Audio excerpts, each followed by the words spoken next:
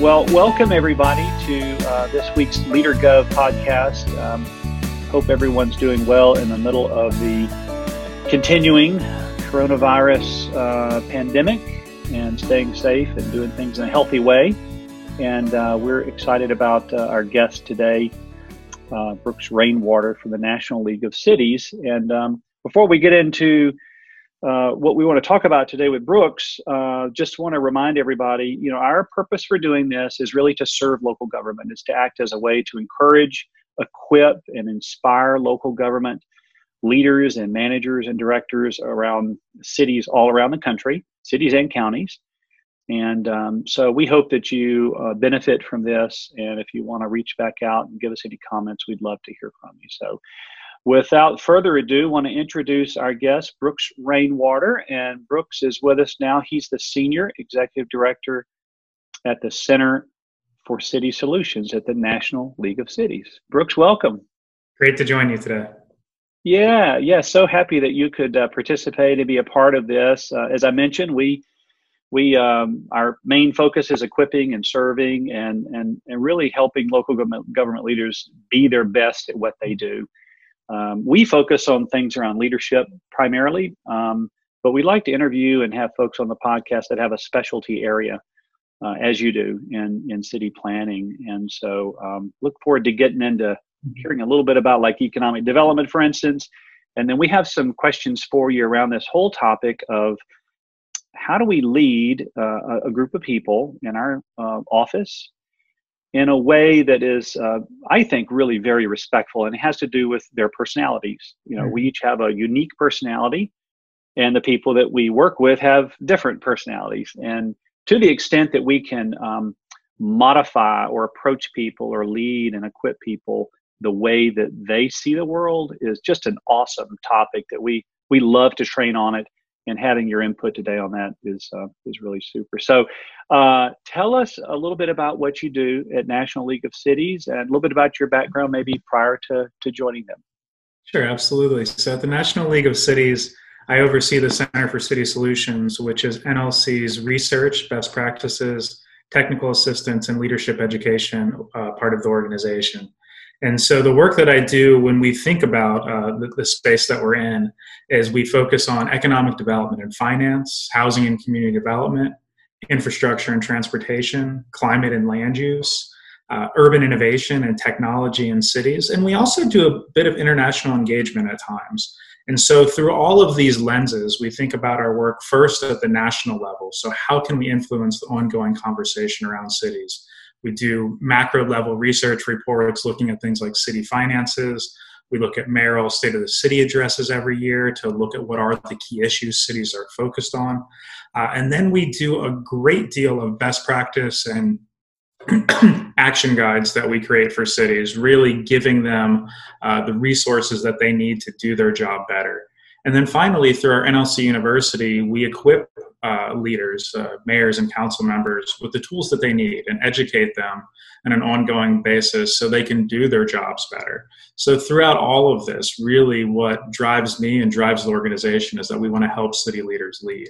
And so what brought me here was for many, many years, I've been focused on trying to do what I can to help the urban environment thrive.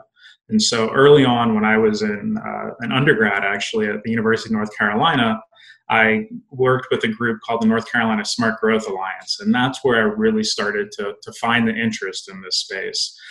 From there, I had a chance to spend some time in Europe for about 6 weeks and see how cities were built before cars. And that was really illuminating to understand what it was that kind of drives urban planning in a space that is really people-centered.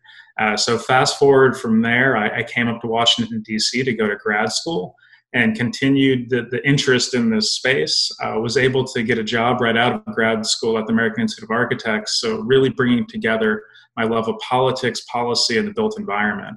And so spent almost a decade there doing a number of different jobs, but what again really drove me was thinking about how we could impact the urban environment, how we could help make cities better. While I was there, a lot of that was thinking about it through the design lens. But then I saw this wonderful position open at the National League of Cities about 7 years ago, which gave me the opportunity to move beyond just the design lens and to think more holistically about how I could make change in cities. So came over and had a great team there already. And over the intervening 7 years, we've been able to build that team from 7 to 25 people, expand the scope of work we do, work with a number of extraordinary partners out there in the philanthropic space, as well as other nonprofits. And I really feel like every day what myself and my team are trying to do is just make an impact and really be able to help city leaders, do their job in a better way. And I think right now with COVID-19, it's such a critical time for cities that we have the leaders on the ground doing their best every day, and we're there to support them. Yeah. Thinking about quality of life and cities doing their part to create an environment where people can have community and share their lives with other people and interact and grow and thrive and have bike trails and downtown city centers. It's just, the impact is just so wide. It's so significant. And I really appreciate the work that you all do in really helping equip cities with best practices and leadership in the areas that you do. Before we jump into the kind of the details and all that, I have a kind of a trick question for you, or more of a personal question, which is, tell us a little bit about you. Just quickly tell us, like, maybe a favorite hobby, or where did you grow up, something like that, so we can get to know Brooks. Sure. So I'll tell you both. So I grew up in a small beach town in Florida near Cape Canaveral, and it was called Indialantic. So a town of about 4,000. And growing up near Cape Canaveral, I saw the space shuttle go up my entire, growing up from a very young child until I left the area to go to college. And that, I think, really informed my worldview in so many ways. I mean, I love the space program. I love the idea of exploration. And I love the beach. And so that really was a great community to grow up in. My family's still down there in that town, as well as other folks throughout the state of Florida. So try to make it down whenever I can. And then a favorite hobby of mine, I would say taking unplanned walks in cities. I just love it. I mean, I travel a great deal, both domestically and across the world for my job. And one of the things I love to do when I have time is just to walk out the hotel door and just start wandering. I've got my phone in my pocket. I can always find my way back. But when you just start walking down streets and seeing what there is, you just get a very different feel of the city. You can find a great little bistro or a restaurant and, maybe find a coffee shop, run into people that you might not have run into otherwise. And so I've done that for many years, and I plan to continue to do so after COVID when I'm out traveling again. Yeah, I love that hobby. That's awesome. Sort of this exploratory, this exploration idea that you mentioned with the space shuttle, and being able to go out and just discover what's in different cities and how they're designed and how they're laid out and all the nooks and crannies. I love that. I was at a wedding down in Cocoa Beach, Florida, a year or two ago, and really loved visiting down there.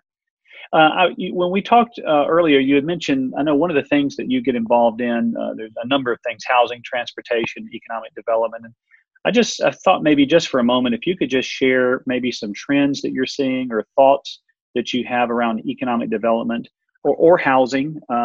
Again, the cities that we serve are typically a little smaller. Many of them, as you I'm sure are aware, are helping create city centers with new city halls that haven't been rebuilt or designed in many years. And so we're beginning to see a lot of really thriving downtowns, a lot of walkability and so forth. And that's propelled a lot of economic development for a lot of our customers.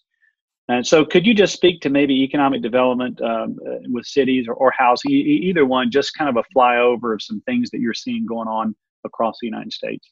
Sure. I think you hit on one with economic development that has been an ongoing trend for many years now, which is this idea of walkability in cities of all scales, from the smallest community to the largest, thinking about ways that we can have street level retail, space for people, co-working spaces, different kinds of housing, particularly in smaller communities that might have just had single family housing before, bringing in multifamily. I think that is an ongoing trend that will continue.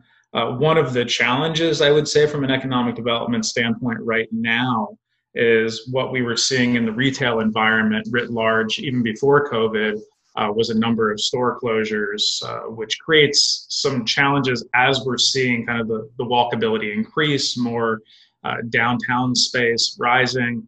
But right now, particularly with many stores closed for some time, a lot of restaurants really hurting. What is really needed more than anything else is federal support.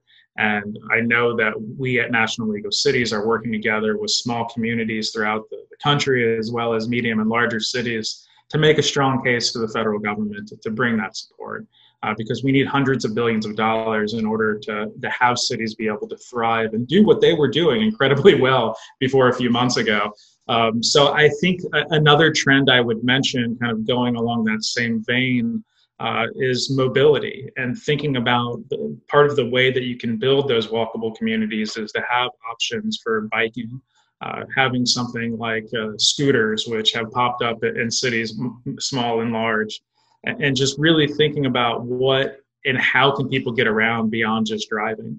And so that's been a welcome trend, as I've seen some smaller communities that have created pedestrian zones or, closed a certain part of the city to cars, and created new parkways and trails and other ways to just make their communities more livable, because ultimately that's what everybody's looking for. They're looking for a livable place where they can thrive with their family and grow businesses and just have a great time and enjoy the space around them. And so I think we're going to continue to see that happening. I do want to mention on housing, though, that so many cities and towns throughout the country have been challenged on affordable housing in recent years. That housing costs have just gone higher and higher. And so we've worked quite deliberately with mayors, particularly mayors in medium and smaller communities, as well as those in larger cities, to think about what are some of the strategies that we can do to bring housing costs down. Right now, I would say that one thing we're finding is that some of the higher cost cities, housing prices actually are coming down at the moment. But I don't think we're seeing the same thing happen in some of our smaller communities that we're seeing the challenges with housing affordability. So we need to continue to be focused on that, think about creative new ways of adding housing, that missing middle housing that might be something like an apartment or condo or townhouse that didn't already exist in those communities. And ultimately that'll allow people of all income levels to live in our communities, which is what we're trying to do. Yeah, I love that. The diversity is pretty cool when it happens. Mm-hmm. You get a diversity of ideas and thoughts and perspectives in a community, and I like that. I appreciate that personally. On economic development, just kind of a follow-up question for you before we talk about the whole personality topic. What are some of the characteristics or qualities that you would encourage a city to pay attention to when they're trying to build on economic development? Is it a strong downtown development association? Is it collaboration with different, and what are some of the traits or what are some of the principles that sort of play into a successful revitalization, let's say? Yeah, I think some of the principles that we've seen over the years that still just hold quite well are those partnerships, and partnerships with anchor institutions, whether they're within the community or regional anchors. So I'm thinking about community colleges. I'm thinking about your municipally owned electrical utility. I'm thinking about the libraries. All of these places where people congregate, where people work, where people are learning, utilizing them in the best possible sense to make sure if you have students at the local university or community college, they're staying in your community and building businesses and helping the community thrive. Basically, what I've done a bit of work on is cities that have been focused on building innovation districts. So thinking about bringing technology companies in, or thinking about biotech and other industries. And so I think where they've been successful is to link those groups together. Think about how you could link the university together with the library, how you bring in and maybe supplement and support things like coffee shops and bars to make sure that you have a vibrant place that people want to work, play, and live in. All of these pieces come together, but ultimately partnerships are what makes cities of all sizes thrive. Yeah, I like that. We've got a community that we serve here in the Atlanta suburban area, and very wisely leveraged a film studio marketplace that they had in their back door, as well as healthcare, and reached out to those anchor sponsors, if you will, and really did a good job of surrounding those industries with supporting industries, with also an eye to how do we connect that to our downtown area, our downtown district, and housing. So when it all comes together, it's pretty cool. So I think I may be familiar with that city. Is it Union City? Or is it Close. Okay. Union City would be one, actually. Newnan is one, but Fayetteville is what I was thinking of. The Pinewood Studio facilities down there, and you think of all the ancillary companies, data, animation, that are required to support that industry, or even healthcare. And when it comes together, it's pretty cool. It really is. I really love what y'all are doing. On this topic of personalities, I wanted to ask you, we, as I mentioned earlier, we train local government leaders in DISC primarily. That's what we use. And it helps the leader understand who they are and the strengths and weaknesses of their personality. We've got a little bit of both usually. Mm-hmm. And also how to then, knowing the personality style of the employee, it allows me to interact with them in a way that sort of meets them where they are. And so this is the topic that we wanted to ask you about, your approach around that topic. How has it worked for you in the past? Because tailoring and modifying your approach to really suit who they are, we found it to be a very productive way to lead. And so could you just speak to, have you been able to use that sort of approach in your work, and how's it gone for you? Yeah, absolutely. So I'm going to actually stretch back to the very beginning of my work. When I was in graduate school, I took a class within our public administration program where we all had to take Myers-Briggs, and then the professor placed us into groups where we were all different personality types and basically said, all right, go learn how to work with one another and complete this project. And so I think that kind of gave me a window into understanding how what you need to do in that type of situation is play to people's strengths and, help uplift the weaknesses they might have to work together to accomplish something that's so much bigger than what you could accomplish on your own. And so that was a nice foray into this topic. And ever since, as I've built teams, starting out, I had a team of just a few people when I was at the American Institute of Architects. And at that point, it was really thinking about who can I bring together in a team situation in order to accomplish what we need to do on these couple of projects. And so at that time, it was just really focusing in on getting the work accomplished. What changed as I moved into my role at the National League of Cities is just scale. When all of a sudden you're working with a team where directors are reporting into you and then they have teams underneath them, you need to think conceptually of how you bring the whole puzzle together, how you're not only making sure that the people that report to you are doing the work that they need to do, but how they're also leading other teammates.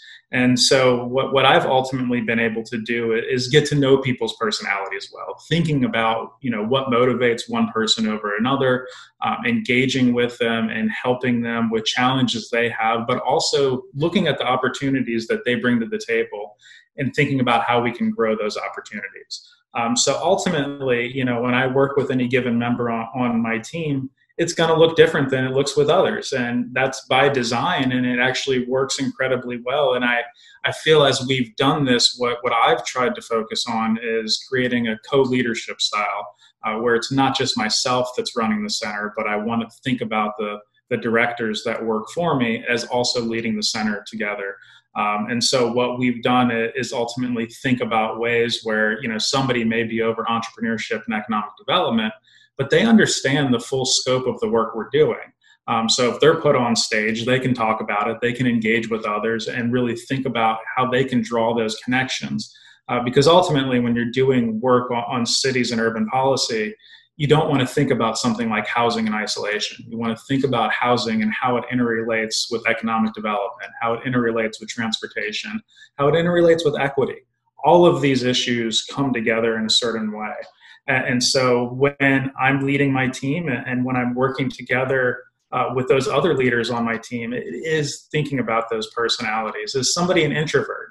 I run a research institute, so by nature we have quite a few researchers that are introverts, and so you want to figure out how you give them the space to do the research, but then you also want to help them grow and understand ways that they can speak in public and do a better job at it, so they can get their thoughts out there into the world, so they can have the conversations with city leaders, helping them do their jobs better. And so that's really what I see my role as, is to help other people learn how to kind of take their own leadership journey and to be there to help support them. Wow, I love that. It's let's allow people to thrive in an area that's predominant for them, where they can really excel. Yet let's also encourage them to stretch a little bit out of that and serve in different ways. So question for you, kind of as we wrap up here, Brooks, and I really appreciate your intentionality in what you're saying, because it takes a leader to, take that seriously and really do something with it. And so I appreciate your modeling that, and for leaders that are listening, and encourage them to be intentional about that. But sort of last question is, how have you seen that approach of yours pay off? In other words, how do the employees respond when you encourage them in one area, allow them to stay in one area, yet ask them to grow in other areas? How's it been in terms of the employee? Oh, I think it's worked out wonderfully. And I'm not going to name him, but I have one employee who's worked with me from the very beginning back at the American Institute of Architects. And he's actually the director on our team now, that almost serves in a deputy director role with me. So I hired him as an intern 15 years ago to do the first research project I ever worked on. And so over that time frame, I've been able to see him grow. He was in a few roles where he didn't work directly with me. And then I hired him back when I came to NLC and kind of just poached him from the last place, because I saw that growth potential in him, and I saw his work progress in such a way over the years that I was just wholly impressed with what he was able to do. And then when he came over, one of the things that he had an expertise in a certain area, as many people in these fields do. And rather than just saying, I'm going to just be an expert in that area, he was open to growth. And he was open to being able to be coached and thinking about ways to expand his portfolio and just do work in a wide array of areas. Because that's something I learned early on. I have expertise in policy areas, but if you just work in that area and don't think about all these other pieces and kind of the wider picture of the organization you're in, you're going to be stunted from a growth potential perspective. And so working with him, he's got the biggest team on my team, reporting into me. And I don't feel like I could succeed in the same way that I'm able to without what he brings to the table, kind of scoping that out to the wider team. I see that with so many of the people on my team, that what they bring to the table allows us to succeed. We've raised over $15 million to support the work we do. I haven't done that. We've done it. And really what it is you're able to have these experts in a room together, and you work through ideas and you ideate and you think about what we have right here could be made better by X, Y, and Z. And somebody else brings those ideas, and then another person builds off of those. And ultimately, we're able to create what it is, which is a valuable resource for cities. And that's what we're trying to really do here. Because at the end of the day, I want mayors and council members throughout this country to know that NLC and the Center for City Solutions is there to help them do their job better. Because I may be a little bit biased here, but I think the best ideas start in cities and grow upwards. That's cool. Yeah, the word diversity comes to mind. We talked about the city landscape, of diverse housing and different types of retail and commercial establishments that make a city really awesome is diversity. And the same thing applies here with people. All the different personality styles coming together, the diversity of differences, being able to leverage those strengths and work on some of the weaknesses. That diversity makes a team just explode. And I really love that story, because it's true. And I think as city managers, county managers engage their teams in that way and leverage those strengths, and then again encourage people to grow, it just makes the team better. It makes the work output better, and it makes the way they interface with citizens better and have city council meetings better. Mm-hmm. So that's awesome. Thank you. Hey, question for you as we close up here. How would I know that every city in the United States is not a member. Many of them are through state organizations, but how could a city learn more about National League of Cities, sign up, become a member, that sort of thing? Absolutely. I would direct them to go to www.nlc.org, and also feel free to reach out to me at rainwater@nlc.org, and I'd be happy to connect any city with our membership department, because we'd love to have them as members if they're not already. Yeah, that's awesome. Well, thank you for spending some time today. It's been really cool to get to know you a little bit and hear some of your passion for local governments. And I want to tell you thank you, for the work that you do. I know that it's made an impact on a lot of lives in a lot of cities and mayors and councils around the country. And I just want to tell you thank you and really appreciate you being with us today.